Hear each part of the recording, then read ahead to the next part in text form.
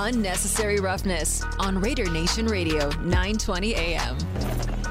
Here's your boy Q. And here we go, kicking off hour number 2 of the show, Unnecessary Roughness, Raider Nation Radio 920. My man Bobby Machado's in the Finley Cadillac Performance Studio.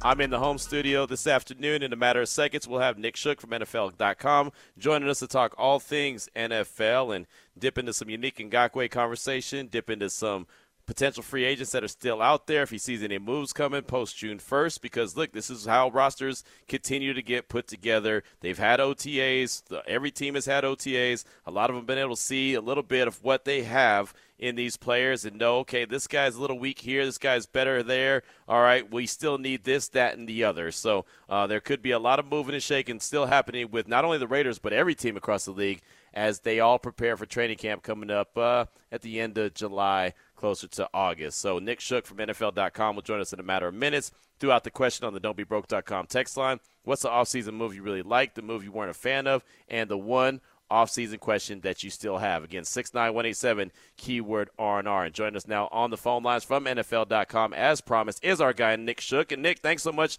for your time this afternoon. Definitely appreciate you. And I wanted to start off and talk about Unique Ngakoue. He's a guy that you had a piece on NFL.com that he's not really worried about the money, but he's looking for a contender. Because I'll tell you, Nick, I'm shocked that he's still out there available by way of free agency. What do you think is going to happen with Unique? How long do you think it's going to take before he signs a deal? Yeah, it's kind of an interesting situation. That's why I likened it to Jadeveon Clowney in recent years, because this is a guy who's averaged roughly 9 sacks a season throughout his career. I mean, if you look at the first 4 years, he had 37.5 in Jacksonville, and then the last 3 years, he's put together, what is that mental math, 28, 27.5. So, math never my strong suit, but it kind of works out that way. Right. This is a guy who's consistent when it comes to production. He has not missed a lot of games in his career. In fact, let's see, he missed 1 game in 2020. He missed 2 games last year. That's it. Otherwise, he's playing pretty much every game. Missed another game in 2019 as well. Otherwise, this is a guy who's playing double-digit games every year. He's consistently producing. He is a bit of a game changer off the edge. And, he might not necessarily be in the peak of his prime anymore at 28 years old, but he's still under that 30-year-old mark. And for teams that are looking for edge rushing support that are, from veteran players and guys they can count on to come in and contribute immediately, it's a surprise that hasn't really been signed yet. Now, he's taken some visits, and he even spoke about it that, look, I'm tired of taking visits. I'm tired of doing this one-year thing, because he gets drafted by the Jaguars. He's part of that Saxonville defense. He's a big part of it. He emerges in year 2, but even year 1, he had 8 sacks year 1 and 4 forced fumbles, and the next year was really his breakout year, his only Pro Bowl season. I think it's a guy that's kind of been underrated throughout his career. And maybe it's a scheme fit thing, because he is a game changer as a pass rusher. Maybe folks are a little bit concerned about how he is in the run game, but he is certainly, a premier edge rusher. So what team needs edge rushing support right now that has the available cap space? And that's the other strange thing, is he said he wants to be a contender.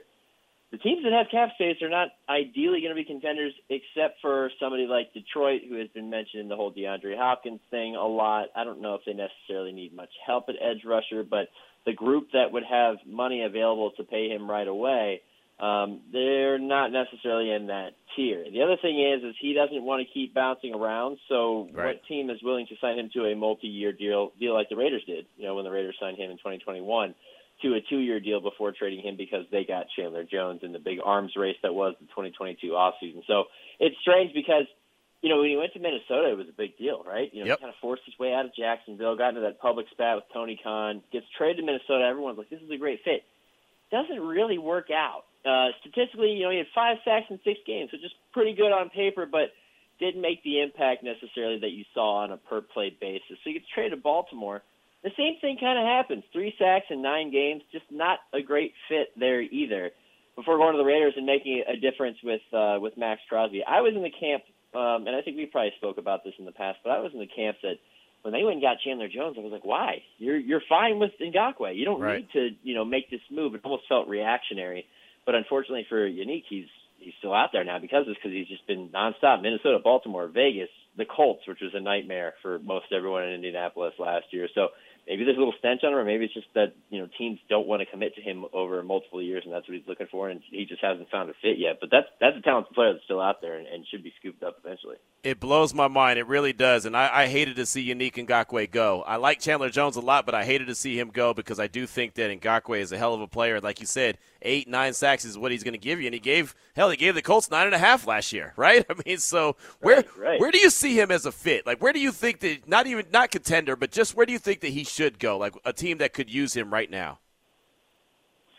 Honestly, if I would have said before the Browns went and acquired Za'Darius Smith, I thought that would have been a good fit opposite Myles Garrett. I really do think, though, it's a run fit thing. I think that he might be, valued more as a third down specialist than an every down edge rusher. And we were in that phase of the offseason where, you were looking at guys who could play on every down, that could play run and pass, and not necessarily the third down specialist who's going to get after the quarterback, like crazy. So it's almost a luxury item. And now that we're in June, we're in this little dead period where guys tend to just kind of work out on their own and bide their time and weigh their options before eventually signing right before camp. So it's going to be kind of difficult, I think, to find a fit because where we are in the offseason. But I likened him to Clowney, too, because Clowney, annually for the last 3 years has waited and waited and waited until he finally found, a deal that I guess he really waited out his market more than anything before agreeing to deals, with Tennessee once, with the Browns twice.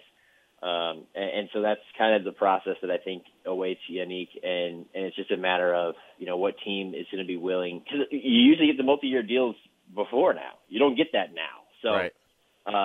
It's going to be interesting to see if he does end up taking a one-year deal with a contender. I'm not sure he's going to be able to have his cake and eat it, too, even though ideally – a fit on a team like Kansas City. It makes sense now. They got rid of Frank Clark, but they planned for that with George Karlaftis. I don't think that that's a team that necessarily goes and takes another swing, considering they don't really have any cap space to work with. So some players have to move. Some cap situations have to be managed to really clear space, unless he goes with one of those teams that has cap, like a Detroit, which, pairing him with Aiden Hutchinson would be fun, but at the same time, I don't think that's necessarily something that they're looking at right now. Right, no doubt. Absolutely. Nick Shook, NFL.com, is our guest here on Raider Nation Radio 920 Unnecessary Roughness. Well, what about the other big name that's out there? That's DeAndre Hopkins. This time last week, he was being released by Arizona, which, before we get to Hopkins, what is Arizona doing this year?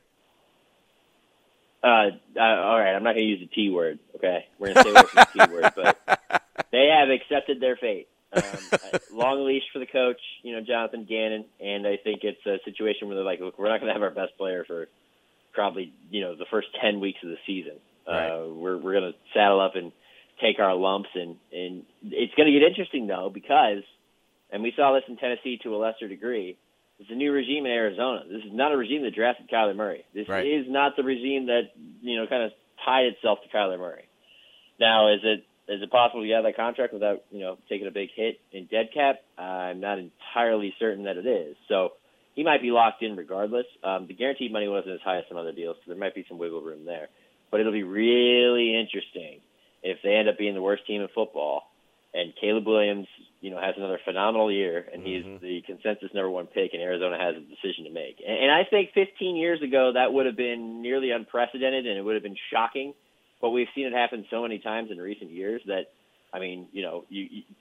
folks are like, well, what's Carolina going to do with Matt Corral? I'm like, he's a third-round pick. They're going to cast him to the side, just like they did with Jimmy Clausen when they drafted Cam Newton. Right. They go draft Bryce Young. So they got more invested in Kyler Murray, but it's also a franchise, granted, different regime now, that also spent a first-round pick on Josh Rosen, then went and spent the top pick on Kyler Murray the next year. So it's going to be really interesting, but I think it's a club that has been all in on winning. And, the construction of their team on paper made sense, but a lot of it just didn't pan out.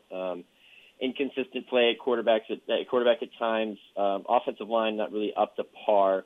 And, you go get J.J. Watt, and you acquire DeAndre Hopkins, and you got studs in the back end like Budda Baker. Isaiah Simmons never quite became the playmaking difference maker that they thought he would be, even though he's still, a player that's kind of fun to watch. And now they're in that position where, kind of like the Rams, you see this even in basketball a little bit, where, look, we went all in for like 3 years, and it's not sustainable financially anymore. And some of those key guys retired or moved on, or they're not worth paying anymore. This is the rebuild year. This is the reset year, and it's going to be a painful one in the desert. Yeah, no, it will. What about DeAndre Hopkins? Where do you think he ends up? He's obviously still a really good wide receiver, a little bit older, but still has plenty of skills. Well, I had a landing spots piece that we put up last week right after he got released, which, it's funny because the Cardinals had 3 months to do that. Right. They started talking about, as soon as they hired Monty Austin for it, they had an opportunity to make a decision on him. And I think ultimately they waited out the trade market until they realized there was no trade to be had. And then, right before June 1st, they had to get rid of him to save themselves money and be able to eat the entire dead cap hit in 1 year and move on, which kind of signals to where they are as a franchise. So we kind of had time to prepare for this, but at the same time, we were also waiting to see if a trade would be there. But with a contract like that and where he is in his career right now, it's difficult to trade him. Couldn't find a partner, so he gets released. Now, the question is what does he really want? Does he want money? Does he want a chance to win a ring? He had spoken. Now, people have, the discourse online is he wants his money. He's not going to fit with that team. They don't have the cap space for it. Well, 2 things. One, he's spoken online in the past that it hasn't really necessarily been about the money. He doesn't want to get paid more than it is right now. He really wants an opportunity to win. And there are teams with needs that are considered to be contenders that could certainly use his help. And so I think that if you go from that scope, you start thinking about the Chiefs. You start thinking about the Bills. 2 teams that could certainly use receiving talent. Who wouldn't want to go play with Patrick Mahomes or Josh Allen? Who wouldn't want to go run routes opposite Stephon Diggs and get a little bit less attention from the defense and make some magic that way? The other thing I was going to say is the salary cap is kind of a myth, okay? Yes, it is. If we learned anything from Mickey Harrison and the Saints over the last, 5 years, it's that you can manage it, you can manipulate it in a number of ways. One being you can just kick the can down the road. With the way that you convert salaries to signing bonuses and add on the dead cap penalty and just kind of manage it that way, which that gives me anxiety because I know that eventually it's going to come time to pay the piper, but which they've kind of dealt with at quarterback in the last couple of years with Jameis Winston and Andy Dalton being their best options because they just didn't have any money to spend. But they were able to get under cap and keep a lot of the other guys. I mean, I was tasked with writing a piece about a year ago or so where, hey, what are the Saints going to do? There's $79 million over the cap, and identify where they might make changes. I listed 10 guys that they could have parted ways with, varying degrees of how likely it would happen. One of those guys retired, and the other one went somewhere else. The other 8 guys stayed on the team. So it's not impossible to manage your cap to be able to keep yourself competitive and fit in big-time playmakers. And the Chiefs actually have some flexibility built into Patrick Mahomes' contract to be able to do that, a little bit of a restructure and stuff like that where they could clear some space if they needed to.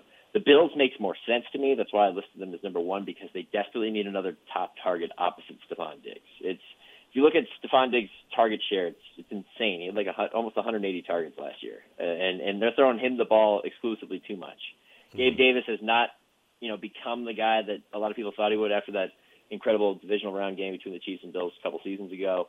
And I think that with your title window open, you don't have time to be patient anymore. You need to go get another player. So they have to manage their cap to make it work, but it would fit there. It would fit with the Chiefs because, like I said, who doesn't want to go chase the title with Patrick Mahomes? It would be great. But the Chiefs won a title without really having, premier, top-of-the-line receiver talent last year. They lucked out with Kadarius Toney, but like Juju Smith-Schuster was playing a big part for them, and to the point where Mecole Hardman wasn't even able to make a factor in the Super Bowl because of health. So they can be fine without him. Another team that I keep hearing, because I'm in Cleveland, is the Browns.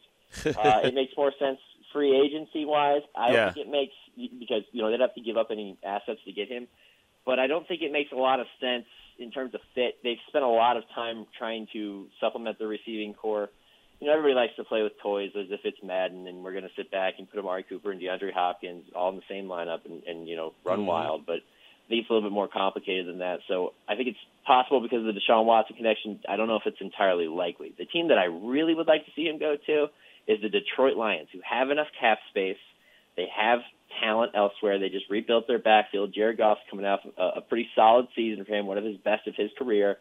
Everything momentum-wise is moving forward. It's all positive in Detroit. Are they going to actually follow through and chase a title? I don't know, because you tend to get a regression after, a come-up year like they had last year. But they can make it happen immediately. They have space for him in the receiving corps, and they have space for him when it comes to the salary cap.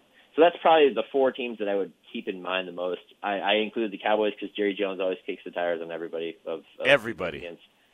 Folks want to see him go to the Ravens because he said, hey, I want to go play for Lamar Jackson or play with Lamar Jackson. But the Ravens have paid careful attention to their receiving corps, and I don't know if they want to upset the balance of that. There's actually, all of a sudden, it's kind of a crowded room. So those 4 teams are probably the ones that I'm thinking. Well, yeah, Jerry Jones, he definitely always is going to kick the can and pay attention to everybody that's out there, especially if they have a name because, well, he loves that. He wants to sell some extra jerseys. That's who Jerry Jones is. There's no doubt. Of course, having the Deshaun Watson ties there in Cleveland makes a lot of sense as well. Again, Nick Shook, NFL.com, is our guest here on Raider Nation Radio 920 Unnecessary Roughness. Now, me and you have asked and talked about, Josh McDaniels and what he's looking for in a quarterback, and obviously the Raiders have Jimmy G. When he gets healthy, if he gets healthy, he'll be under center. I don't know if you've had a chance to check out. If you haven't, that's okay, but have you had a chance to check out Aiden O'Connell, the 4th-round pick out of Purdue? And if you have, what do you think about him? Yeah, I was interested. I was surprised that he got drafted that early. And that's no knock on him because Purdue likes to sling it. I mean, they throw the ball around the field, which is a big change in philosophy. I mean, this is a program that produced Drew Brees, but it's also a program that produced Kyle Orton. And then kind of in between there, I'd challenge you to name a notable quarterback from Purdue. Right? Exactly. But they had a banner year. They win the Big Ten West. They get to the Big Ten title game. They play in Michigan, and they don't have a damn chance past the 3rd quarter of that game. It's not like I watched a ton of Purdue football, but I saw enough of O'Connell to see both why they found success with him and why I think it'll be an uphill battle for him to find success in the NFL. The number one for me is he's got a really long throwing motion. I mean, it's not quite Tim Tebow long, but it's pretty long. It's very over the top. It's almost like traditional. Mm-hmm. But he was better than some of the other later round quarterback prospects, I think. Statistically, he had a solid output at Purdue. He helped Charlie Jones get drafted when he was coming from Iowa, where they never threw the football. That was a great transfer portal move out of Charlie Jones. So I think that's the kind of guy you take as a developmental prospect. I don't. The downside to the whole Brock Purdy thing is that now every fan of every team thinks that their rookie can be Brock Purdy, and right. They don't realize that was the outlier, that was the exception, not the rule. So I wouldn't put those expectations on him. I think it's important that you have a Brian Hoyer in there who can run McDaniel's offense, who is very familiar with what we now know as New England West, based on how they basically approached this entire offseason right. and the way they've structured their team. He'll at least feel somewhat familiar and comfortable there and be able to step into that role. It is a bummer, though. That foot news was a real bummer. And the funny thing is, and I'm sure you think about this day, you remember back to the day when Jimmy G officially signed, there was like a 4-hour delay. It was a long time. It was a day delay. What was going on? It got pushed back a whole day. Yeah. It was a whole day, and then even on the day, it was right. It was a delay as well. So it's kind of a bummer because this is a club that pushed out Derek Carr, and for whatever reason, and then they immediately went and got Jimmy, and of course, as the story of Jimmy's career has been, he's got another lower body injury. He's had shoulder injuries in the past too, so I guess it's just all over. Right. Hopefully he gets right, and you don't have to worry about quarterback for too long. Right. Well, that's exactly right. And Josh McDaniels said he has no anxiety. It's nothing new that he didn't already know. He feels pretty comfortable. But, I mean, you cover enough football. You've been around the game enough. At what point do you think Jimmy needs to be under center for the Raiders to even have a chance this season?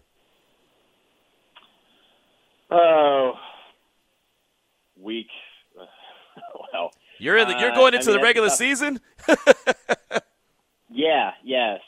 Because he's familiar with that offense. Right. I think that the acclimation process and period will be very short. Okay. It's almost like getting back on the bike after a long time and not going on bike rides. There's like 5 minutes where you're like, I forget how to balance. All right, I got it again. We're cruising. Right. It's just that Jimmy's ceiling. And the problem is with projecting the Raiders, we had a lot of good and then weird things to say about the Raiders at this time really by the time we were done with the preseason last year, because they were giving their starters more reps, and they were like operating with tempo in the preseason, and they seemed pretty sharp. Yep. And then when it came to the regular season, they were anything but sharp. They couldn't finish games. They couldn't find any offensive rhythm in the second half of games that they should have won. So I have a hard time trusting them. So if I trusted them more, I'd say, hey, he needs to be back by week 6, right? Mm-hmm. With them, it might be week 2 because I just don't know who. You don't want to start 0-2, 0-3 coming off the season you had last year. You're already digging yourself out of a hole that you started last year. So it's got to be earlier than later. I don't want to push it, though, at the same time, because we know Jimmy's history, his health, ankle injuries, the foot injury last year that has persisted through the off season.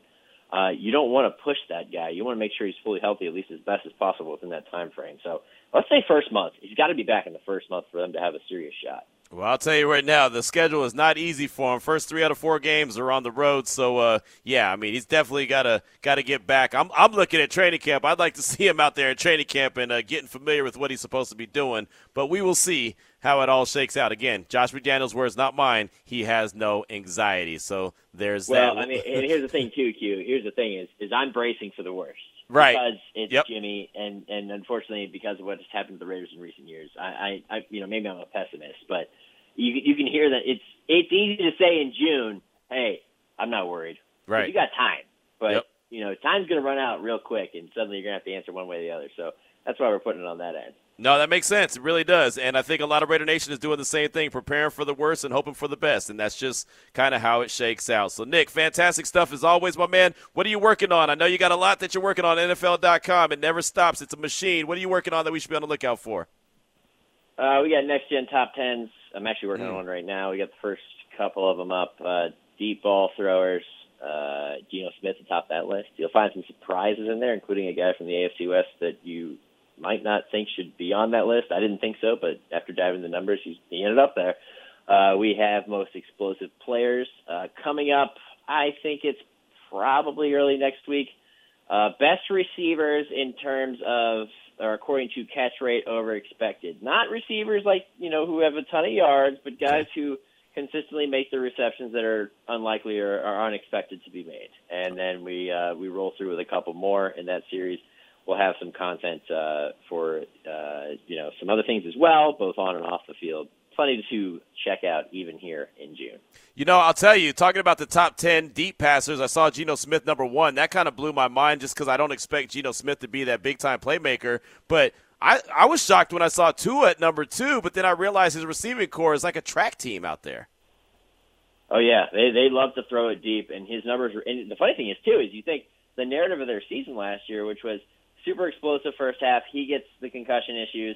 Second half, they kind of tail off. They still make the playoffs, but he's not available to play. I thought there'd be a massive difference in the numbers. There wasn't. He threw a couple more interceptions, but a lot of the other numbers were similar. So wow. If he could stay healthy for the entire season, yeah, they could be that explosive team all year, and you have to watch out for him. And then explosive runners, Josh Jacobs, I saw he just missed the cut. So I guess he was close? Yeah, he was close.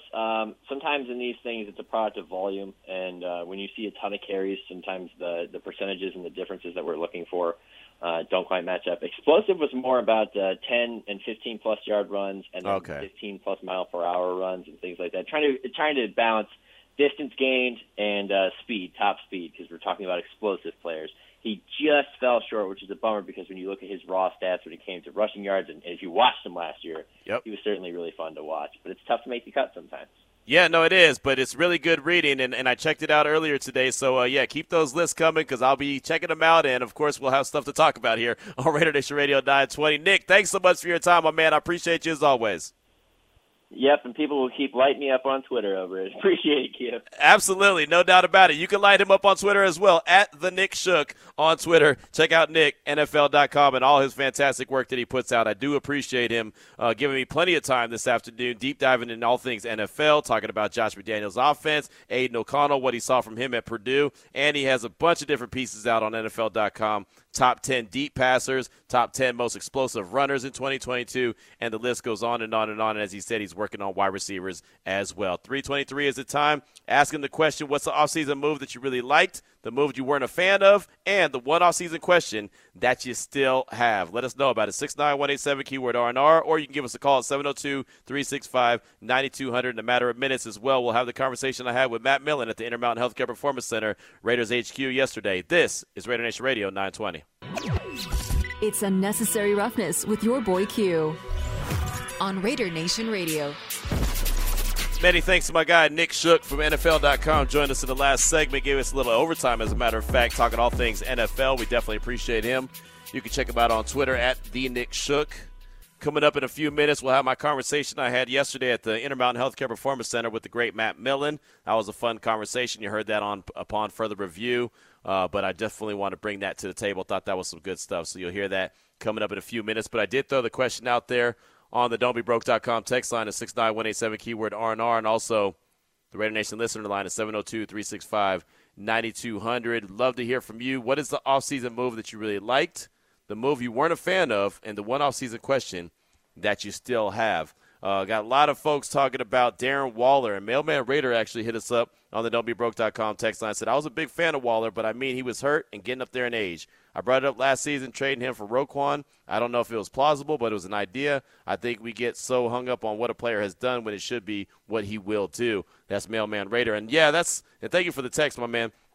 That's something that I think every fan – and even guys like me that cover the team on the regular, and this goes with any team. Sometimes you just get caught up with a guy that's in the locker room or someone that you either become friends with and, develop a relationship with, and all of a sudden they're gone. And it's like, oh, man. But, I mean, if you think about it, the last year for sure, everyone, including myself, thought, man, Darren Waller, Devontae Adams, Hunter Renfrow, that's going to be a hell of a three-headed monster out there for the Raiders offense in general. And it just wasn't that because Hunter and Darren were not available for most of the season. Devontae did his thing. But, on top of that, I just think that, as Adam Hill pointed out in the first hour of the show earlier today, sometimes personalities and styles just don't match. And I don't think Darren Waller and this staff were a really good match for each other. I think that they gave it a try. Wanted it to work out, but I just don't think that they all worked out really well together. And Mailman Raider's spot on. I mean, he was banged up quite a bit. Is he going to be banged up in New York? Who knows, right? All reports that I read right now, everybody's really happy with what they're seeing. They think he's going to be the number one receiver there in New York, and that's probably a good role for him. Remember how he thrived when he was the number one target for Derek Carr with the Raiders, right? And then he wasn't the number one target after that, and I don't know if he's one of those guys that starts to lose, either focus or even passion when he's not out there. I don't know, or not when he's not being targeted a lot. I don't know, right? I don't want to label him because I don't want to do that. But obviously, when Devontae Adams is on your team, that's the number one target. And before Devontae was with the Raiders, then it was no doubt Darren Waller was the number one target, with Hunter Renfrow being a close second. So things always change, and I think that there's an opportunity for him to do some good things in New York. They need as many weapons as possible for Daniel Jones, and we'll see how it shakes out. But definitely a big fan of the guy. We'll always root for him, always want the best for Darren Waller, and that's just kind of how it is. But as far as him being a major asset for the Raiders, I think that Mayer is going to do just fine. That's why when I answered the question of what was the offseason move that I liked the most, I think it was the addition of Michael Mayer. I mean, you think about Josh McDaniels and what he wants to do, especially with the run game. He wants to be able to have a guy that blocks. I mean, he's talked about that so much, a guy that's able to seal the edge and allow a guy like Josh Jacobs or Zamir White or whoever's running the ball to get to the edge, get to the outside, and do what they do. They didn't have that last year, right? Foster Moreau wasn't a very good blocker. He was a better blocker than Darren Waller, but he wasn't a very good blocker. And Darren, even though he worked on it all the time at practice, we see him working on it at practice, it just didn't come natural to him. Running routes and catching passes, that came natural to him. And so, sometimes that's just what it is, and you got to give him a lot of credit for that. But I think Mayer is going to be really good. I really do. And, it could end up coming back, a year or 2 years from now and saying, hey, you know what, I overestimated the ability of Michael Mayer. But I do think right now that he's going to be a hell of a player, and I think you're going to like what he brings to the table, the red zone, the blocking game, extending the drive. Just his whole all-around game. Again, I thought he was a first-round pick. He ended up in the second round, so we'll see what happens. But I think the Raiders got a really good one in Michael Mayer. But, again, I asked you the question, what's the offseason move that you really liked, the move that you weren't a fan of, and the one offseason question that you still have? 69187, keyword R&R, 702-365-9200. Coming up next, Matt Millen and myself had a chance to catch up. We had a chance to sit down at the Intermountain Healthcare Performance Center. You'll hear that conversation next here on Raider Nation Radio 920. Now back to Unnecessary Roughness with your boy Q on Raider Nation Radio. Again, I throw the question out there about the offseason moves. Which one did you really like, the move that you weren't a fan of, and the one offseason question that you still have? 69187, keyword R&R, don'tbebroke.com text line, and 702-365-9200. You can keep those calls on hold for now because we do have a conversation that I want you to hear. I got a chance yesterday to catch up with the great Matt Millen, four-time Super Bowl champ, twice with the Raiders, one in Oakland and one in L.A. He sat down at the Intermountain Healthcare Performance Center in the Raiders podcast studio with me, and we just started off with the conversation. How you doing today? Doing pretty good. Yeah, so far so good. Yes. Not dead yet. That's good. Well, I'll tell you, being out there on the grass and being out there on the blacktop, it got pretty hot pretty quick. It is very deceptive. Yes. Yeah, it's the biggest deception. Yeah, no, it is. Warm fast. I thought that, hey, man, I got shorts on today. It's not going to be too bad. And then all of a sudden, it crept up, and I thought, okay, it's pretty hot. Let me go inside to the studio. So I'm glad that you're able to join us here in the studio. And you're here with a bunch of the legends. And, the Raiders, they always pride in the alumni and the, how much the alumni means to the Silver and Black. What does it mean for you to be able to come back each and every year and even just observe OTAs like today? Yeah, it's interesting. But for me, it's enjoyable because it lets you become kind of part of the thread of the organization. And so you also, have a chance to speak to the younger players, get to know the younger players, and they're all younger at this point.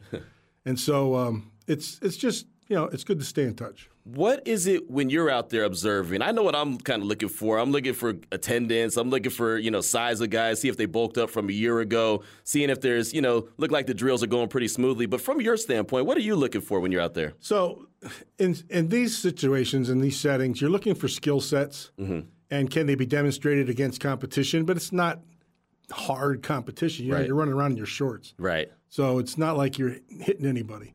So really what you're looking for is you don't want to see guys make mental mistakes. You want to see guys be right with their footwork. You want to see guys get their hand placement and all that kind of stuff.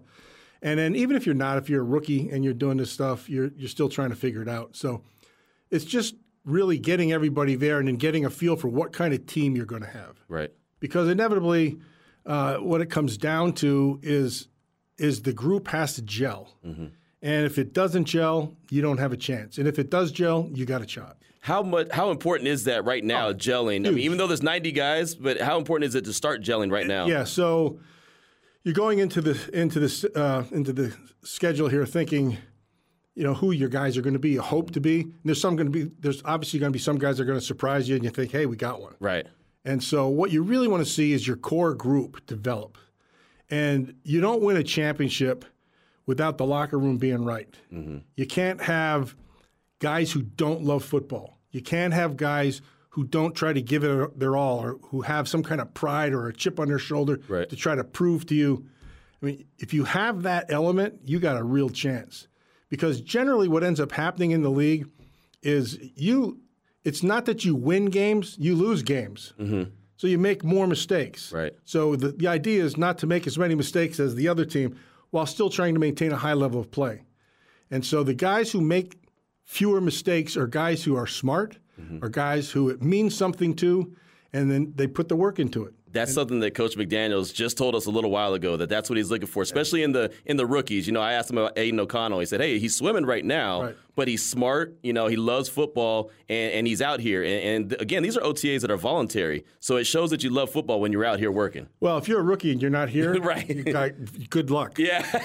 I had a lot of Aiden's games in college. He was at Purdue, and so he has the skill set to be able to stick, right? And so he can throw a long ball, but with the state of their offensive line at Purdue, he was getting rid of the ball pretty quick. Right. So he had to see things fast. He had to recognize things fast. They played a lot of man against him to try to take things away, and he was accurate with the football. And so all those things are going to be a plus for him. Talking again with former Raider, the great Matt Millen, here with us on Upon Further Review, brought to you by Coors Light. One of the things I noticed about Aiden O'Connell and something that Dave Ziegler's pointed out and Josh McDaniels is that they like guys that have been through some things and dealt with some adversity. He walked on at Purdue. He had to fight his way up the depth chart, and now he was a fourth-round pick. So a guy like that, I feel like he's going to come out here with a lot to prove. Yeah, and he's that kind of kid anyway. And he had some family problems.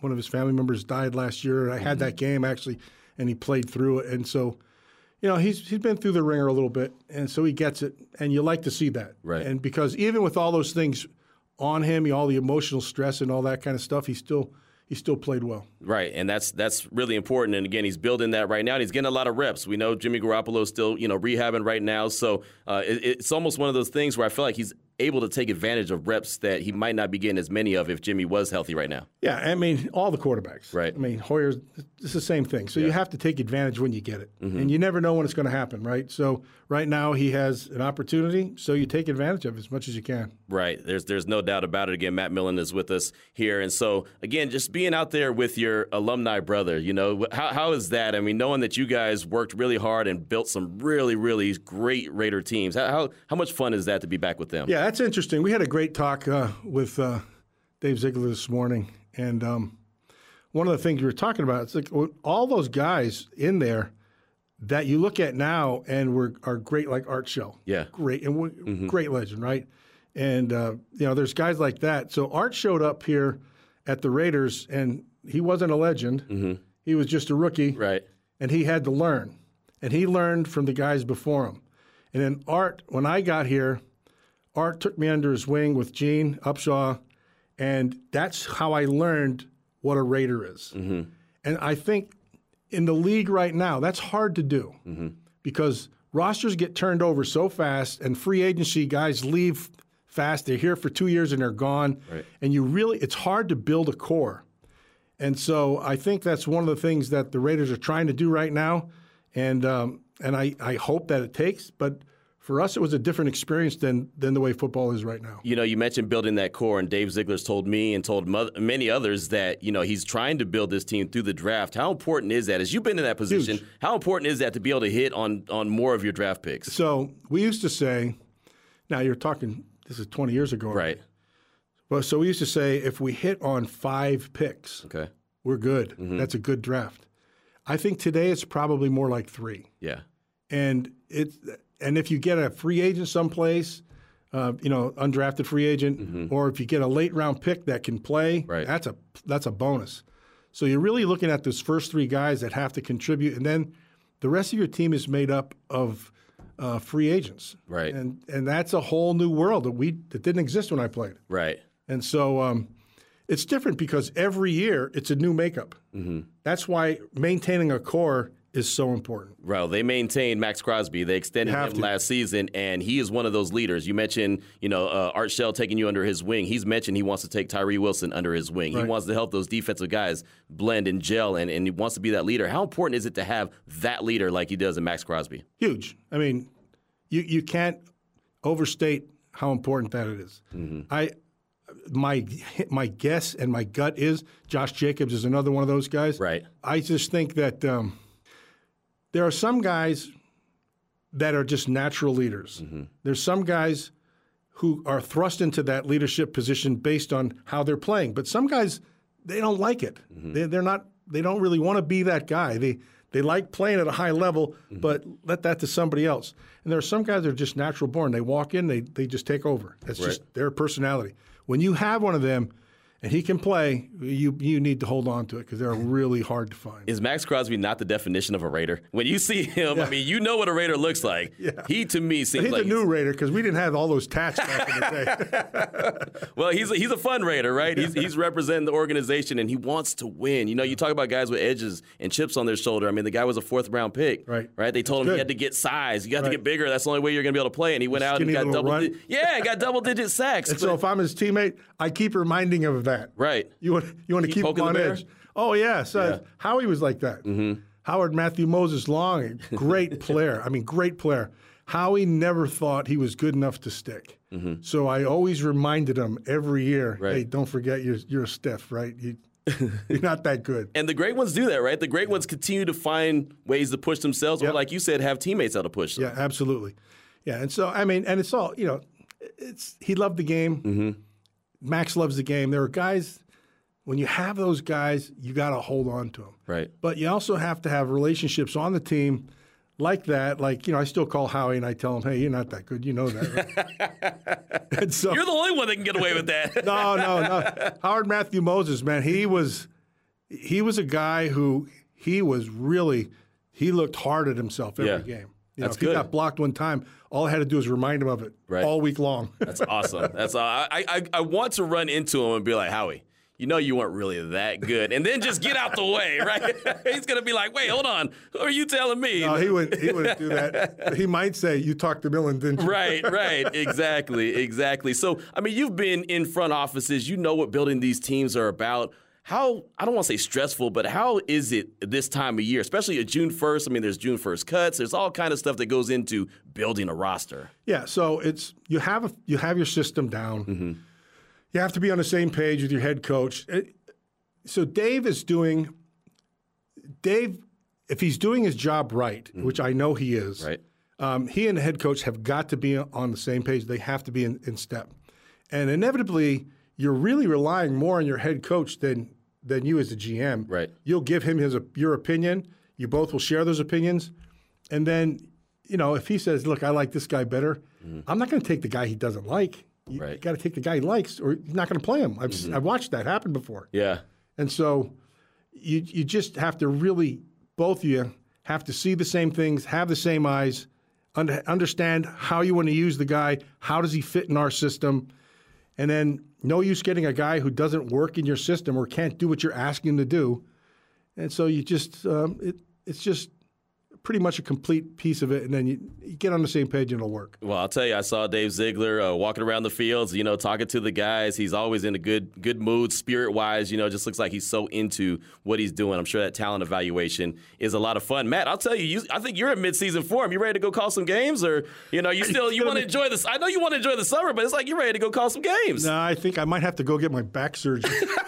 Well, back is killing me. Oh, well, we're going to make sure that you're okay. What do you got coming up next? I mean, what are you guys on the agenda today? You just kind of floating around with the fellas and just observing? And you can't understate that. It's so good to see guys. Yeah. And there's so many different guys from different eras. It's interesting though because we all came through the Raider organization, and we were heavily influenced by Al, right? And so when you see that, we know what you've been through. We understand how you were coached. We understand, and all the guys here all won Super Bowls, and so you have something to go back to. So it's pretty good. Well, I'll tell you what, it's good to see you guys all out there. Sometimes I get caught up just kind of watching, observing, and seeing all the greats walking and talking, and it's always great to be able to catch up with you. Thanks for spending some time with us today. Not a problem at all. Thank you very much. There he is, the great Matt Millen right there. He was with me in the Intermountain Healthcare Performance Center in the Raiders Pod studio yesterday. It was fun catching up with him and just hearing his stories and what it's like when they get together, all the legends get together. And I know that JT shared a story about the event that they were at last night. I thought that was really cool. He said that earlier today on his show. So just wanted to bring you that conversation here on the show. 3:50 is the time. We'll take a quick break, come back, close out hour number 2. It's Raider Nation Radio 920.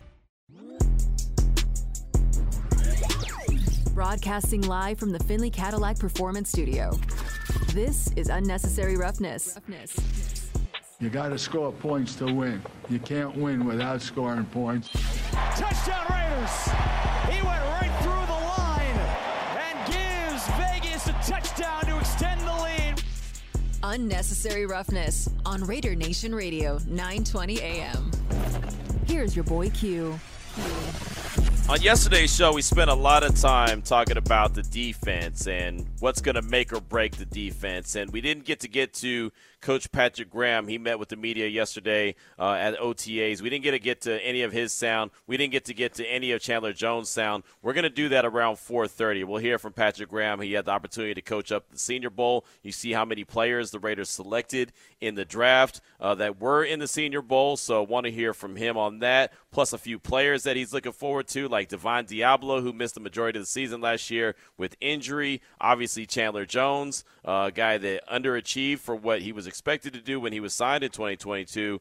His thoughts on him. How about Neil Farrell, Chris Smith, guys like that. There's going to be a lot that you'll hear from Coach Patrick Graham coming up at 4:30. Then right after that, we'll have Chandler Jones as well. You'll hear the sounds from him that he met with the media on Thursday as well. So that will come up at 4:30. In a matter of minutes, we'll hear from Lindsey Brown. You can catch her every single morning on the Morning Tailgate with Clay Baker and Vinny Bonsignor. She'll talk to us about what she saw when she was out at the Intermountain Healthcare Performance Center, not yesterday, but last Thursday, as her and Vinny were both out there. And I did the show from there, generated from the Raiders media room there. So she'll talk about that, but also just give us a little bit of a preview on the Stanley Cup Finals, as Game 1 is tomorrow at T-Mobile Arena right here in Las Vegas. So Lindsey Brown will join us in a matter of minutes. I have been throwing out the question there to you, and I'd love to get your response at 702-365-9200, and also our don'tbebroke.com text line about what is the offseason move that you really liked, the move that you weren't a big fan of, and the one offseason question that you still have. And again, my big move that I was a big fan of was the drafting of tight end Michael Mayer. One, I was shocked, super shocked that he was available even there in round 2. The Raiders traded up a couple spots to go get him. They thought about trading up into the back end of round 1 to go and get him. They decided that the price of doing business was too high, so they made the decision to hold out and wait till day 2, and that worked out really well for them. He's just a guy that did some really good things at Notre Dame with subpar quarterback play, right? It wasn't like he had just great quarterbacks throwing him the rock, but he was able to catch everything, and he was able to do some really good things and be a big key to that Notre Dame offense. So Michael Mayer is a big get, I think, for this Raiders offense moving forward. And I really like to gravitate to the homegrown guys. Free agents are great. When they trade for a guy like they traded for Devontae Adams, that's great too. But I like the guys that are generated through the draft just because you know that the team has control over them a little bit longer, right? You know for a fact that they'll be there as long as they're doing what they're supposed to do at least 4 years, right? Others 5 if they're first-round picks. So that's what I really like to look forward to. That's how you build your team is through the draft. You want to go get free agents, of course, right? You want to be able to plug some holes with a free agent here or a free agent there. You want to be able to make a timely trade if you have to. Again, I think the Devontae Adams trade was fantastic. Some people will say, well, you gave up first and the second. Maybe it wasn't fantastic. I don't care. I think the Devontae Adams trade was phenomenal and gave the Raiders an opportunity to make a run at it. Now, it didn't work, but they had an opportunity to make a run at it, as well as having Devontae, have Darren, have Hunter. Derek Carr was reuniting with his college teammate. I mean, everything looked good on paper. It sounded good, right? We talked about it quite a bit throughout the course of the off-season, training camp, preseason. It just didn't shake out during the regular season. So I really did like that move and thought that was a really good move. But, so as far as picks that not picks that I didn't like, but the offseason move that I wasn't a big fan of. I wasn't a big fan of just waiting until the 4th round to go and get their first corner. I thought the cornerback position should have been addressed a little bit earlier. I like Tyree Wilson a lot. I think that was a really good pick, and I said it multiple times before the draft. If they go and address the defensive line right away, that's fine, as long as they go ahead and address the cornerback room, the secondary, sooner rather than later. And I felt like they waited a little long, wait until the 4th round to get their corner, but Jacorian Bennett looks like he could be a good player. I just thought that they probably should have done it a little bit earlier and got a guy that could be a potential ball hawk. And then the one offseason question that I still have, even going back to Raider X's call, he says, did the Raiders have enough did they do enough this offseason to improve the defense? And that, I think, is a great one. That's probably the best answer. But mine was still the quarterback position. Do they have their franchise quarterback on the roster, right? Or do they just have quarterbacks on the roster, right? I mean, again, we know Jimmy G is only a guy that's going to be, around for, a year, 2, maybe 3 max, but who is the long-term solution at that quarterback position? That's what I'm looking for. So 702-365-9200 when we don't have a guest, and the don'tbebroke.com text line is 69187, keyword R&R. Speaking of guests, we have one now. Join us on the phone lines from the Morning Tailgate right here on Raider Nation Radio 920 is Lindsey Brown. And Lindsey, thanks so much for your time. I know that you were over at the Stanley Cup Media Day. We talked to Adam Hill. He was there. What was the energy like there for you when you were interacting with everyone, getting prepared for tomorrow's Stanley Cup Finals? I think it's pretty electric. I mean, you have a lot of the big wigs in town, and I think everybody's really excited to see this matchup. You have 2 non-traditional hockey markets, which some people would say, boo, ball humbug. But ultimately, these are 2 really interesting teams that are very close to one another in terms of the style they play, the discipline that they command for themselves. And so I think everybody is just really set for this thing to get underway and to watch some great hockey in the desert here. Yeah, it is exciting, right? And this is the second time that the Golden Knights have had an opportunity to bring home the Stanley Cup. And both of these organizations, neither one of them have a Stanley Cup to their names. But how cool is that, and how fun is that, like the storyline, knowing that at the end of this whole thing, one of these organizations will have their first Stanley Cup?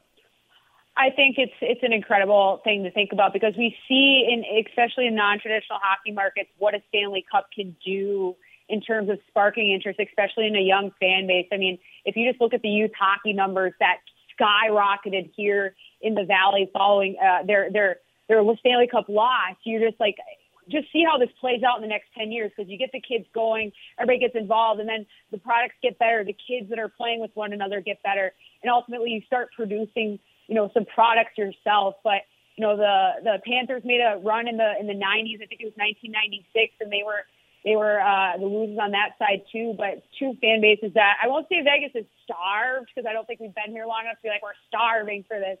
But this is an organization that's earned it in terms of what they've done in roster construction, in terms of the failure that I think is a necessity for anybody to truly find success. And I would like to see that Stanley Cup going up and down the strip in a couple of weeks, because it's super advantageous for me and for us as a station. But it's great to see the game grow, especially for someone like me that comes from Minnesota, where the game means so much.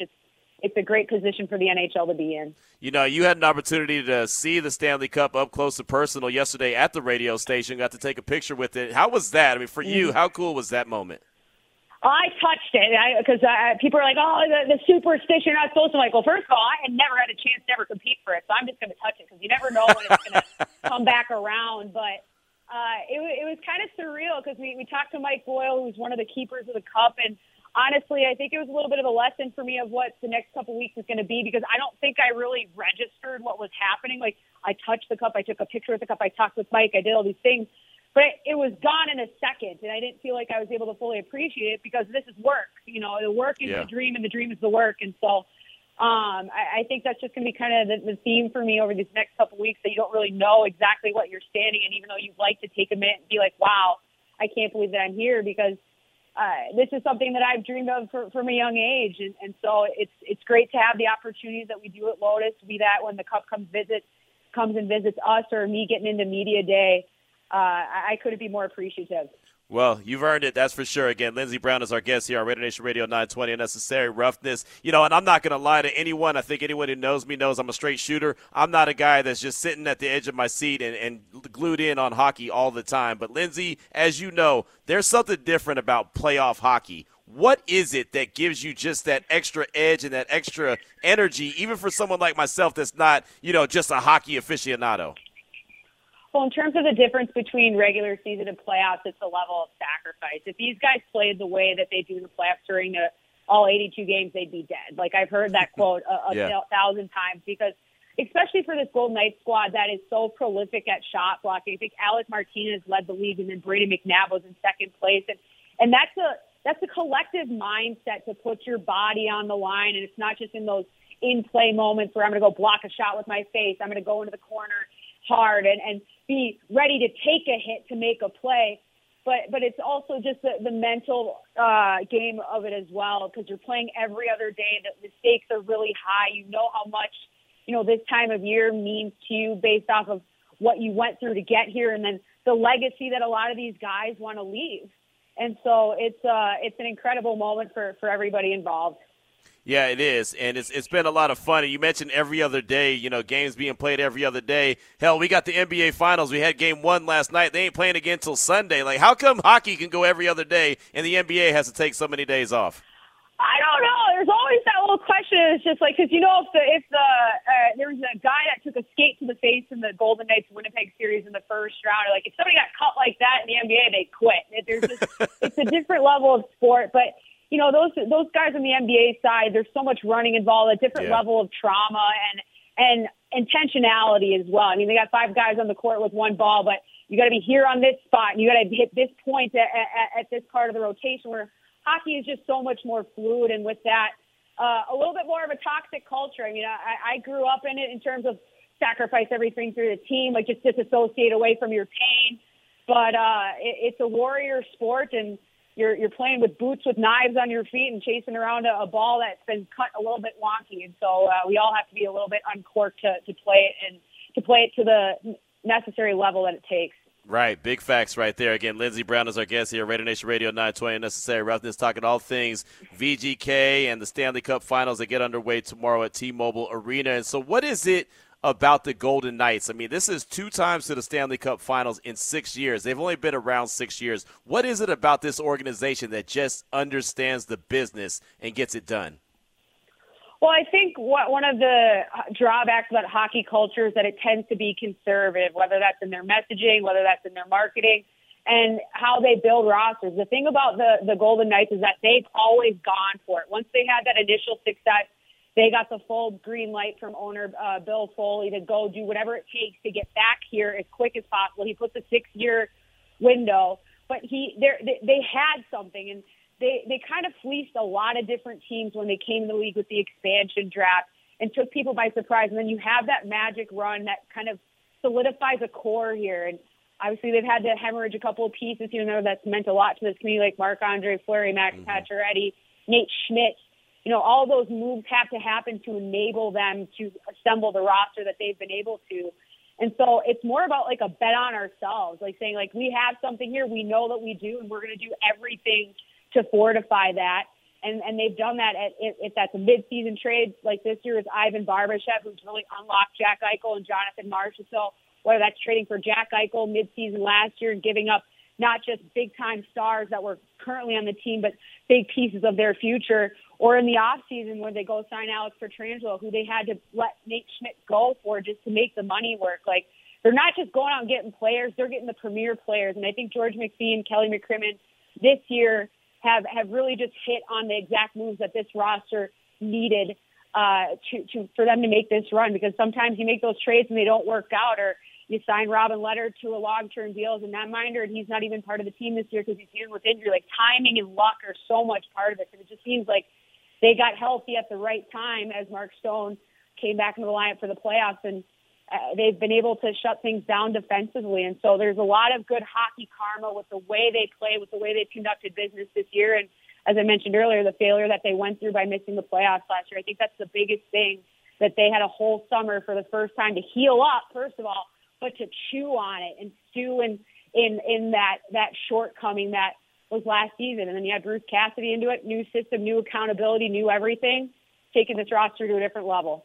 Again, Lindsey Brown is our guest. It's Unnecessary Roughness, Raider Nation Radio 920. Just got a couple more questions for you. And Adam Hill was on the show earlier today and said that he thinks the time off that Florida has had is going to hurt them starting tomorrow. What are your thoughts on Florida being off so long, waiting for VGK to wrap it up with Dallas? I think it's definitely a factor, but I also think that it works in their favor a little bit, because they're a team that had to scratch and claw their way into the playoffs. Like, the only reason they got here wasn't necessarily because, they won out and the destiny was in their hands. No, the Penguins literally squandered it away, and so they ascended. They beat the Boston Bruins in the first round, which is the greatest regular season hockey team you've ever seen. And then, the Maple Leafs make it to the next round, so they beat them. And so they have all these little boosts that you can kind of rely on when you're running on fumes, or when your back's against the wall. They haven't really put themselves in that position outside of the first round. And so I think days off can sometimes help a team. But where I look at it is, like, what players does time off affect the most? And I look at Sergei Bobrovsky, their netminder, who has really earned his, I think he makes $11 million a year contract. He was really struggling all season long. He was basically third string when this playoff started. But when you're a goaltender, your timing is so important, and how you feel in your body. Sometimes it's the way that you track the puck, like off the stick and eyes to puck and into the glove. And sometimes you can't read traffic very well because things just get a little bit discombobulated because you're not as settled. So I think it's going to be a huge challenge for him. But other than that, I think maybe the first game you get a little bit heavy lungs and legs, but then you're just good to go because you're playing for your dream, for everything that I mentioned earlier. And so your body will respond in tow.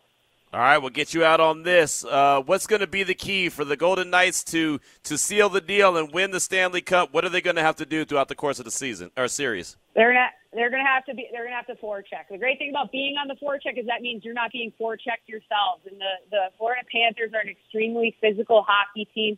They like to grind you down. Matthew Tkachuk, number 19, that's the name that everybody's going to be talking about in terms of being a big-time scorer, but so is Sasha Barkov, their captain, who I think attacks the lower parts of the offensive zone so effectively, very uniquely compared to other people in this league. And so I think the more time the Golden Knights spend on that forecheck, grinding down the legs of the lesser defensive core, in my opinion, of the Florida Panthers, and getting that low to high offense that's been so effective for them this season, I think that's going to be the biggest key of whether or not they're going to be hoisting that cup. There you go. Well, it all gets underway tomorrow. We're excited about it. Should be a lot of fun, and we're hoping that the Golden Knights go ahead and handle their business, at least in Game 1, and go get it done. Lindsey, thanks so much. You do a great job. We appreciate you. Keep it up, and we'll talk soon. Sounds good, fearless leader. Godspeed. Thanks. There she goes. Lindsey Brown. Good old Lindsey Brown, good friend of the show, and you can hear her every single morning on the Morning Tailgate with Clay Baker, and Vinny Bonsignore does a fantastic job, 7 a.m. to 10 a.m. On Raider Nation Radio 920. Of course, she's got hockey covered like a glove. She'll be covering the Stanley Cup Finals. She'll be all over the place. You can catch her at the Aces watch party coming up on Sunday. I mean, she's going to be all over the place with every sport that we have in the building, from ESPN Las Vegas, Fox Sports Las Vegas, obviously Raider Nation Radio 920 as well. 4:12 is the time. We'll take a break. We'll get to your calls. We'll get to your texts, and we'll get to some sound from Coach Graham coming up. This is Raider Nation Radio 920.